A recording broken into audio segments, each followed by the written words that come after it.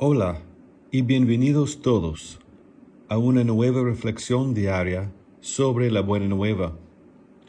Yo soy Padre Juan Olenick y les hablo desde la Casa Provincial de los Redentoristas, ubicada en Washington, D.C.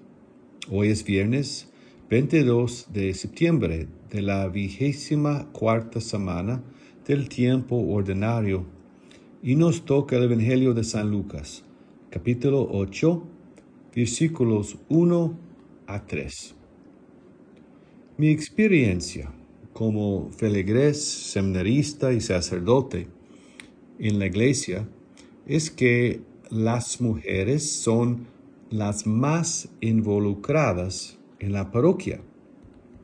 Ellas son la mayoría de los catequistas, los lectores, los ministros extraordinarios de la Eucaristía, los limpiadores, los sacristanes, miembros del coro y las sociedades, etc.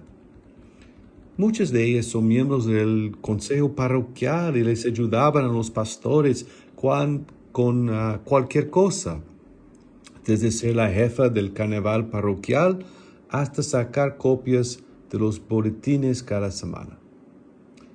No debe ser una sorpresa que las mujeres tomen papeles tan importantes en la iglesia, porque ha sido así desde el principio. Escuchamos en el Evangelio de hoy que Jesús andaba por las ciudades y los pueblos predicando la buena nueva, acompañado de los 12 y algunas mujeres. En esa época, la presencia de mujeres solteras y casadas viajando con un maestro judío se consideraría inusual, incluso un escándalo.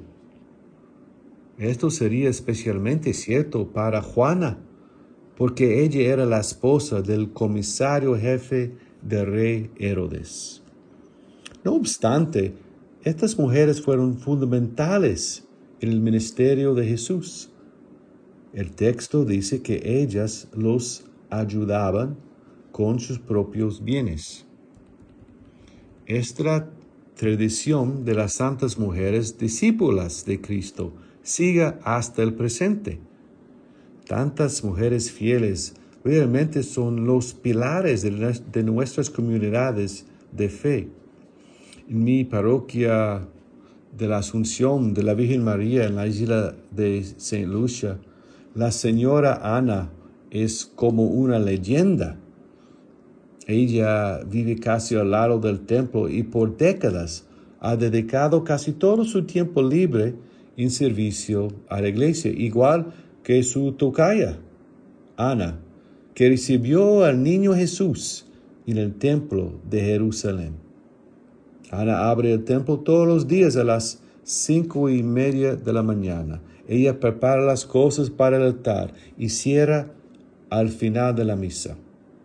Por supuesto, Ana es la líder de los himnos y la que reza las oraciones comunitarias.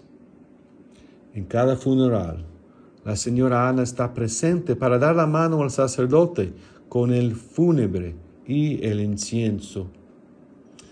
Yo puedo nombrar más mujeres serviciales que yo he conocido, pero estoy seguro de que cada uno de ustedes puede hacer lo mismo.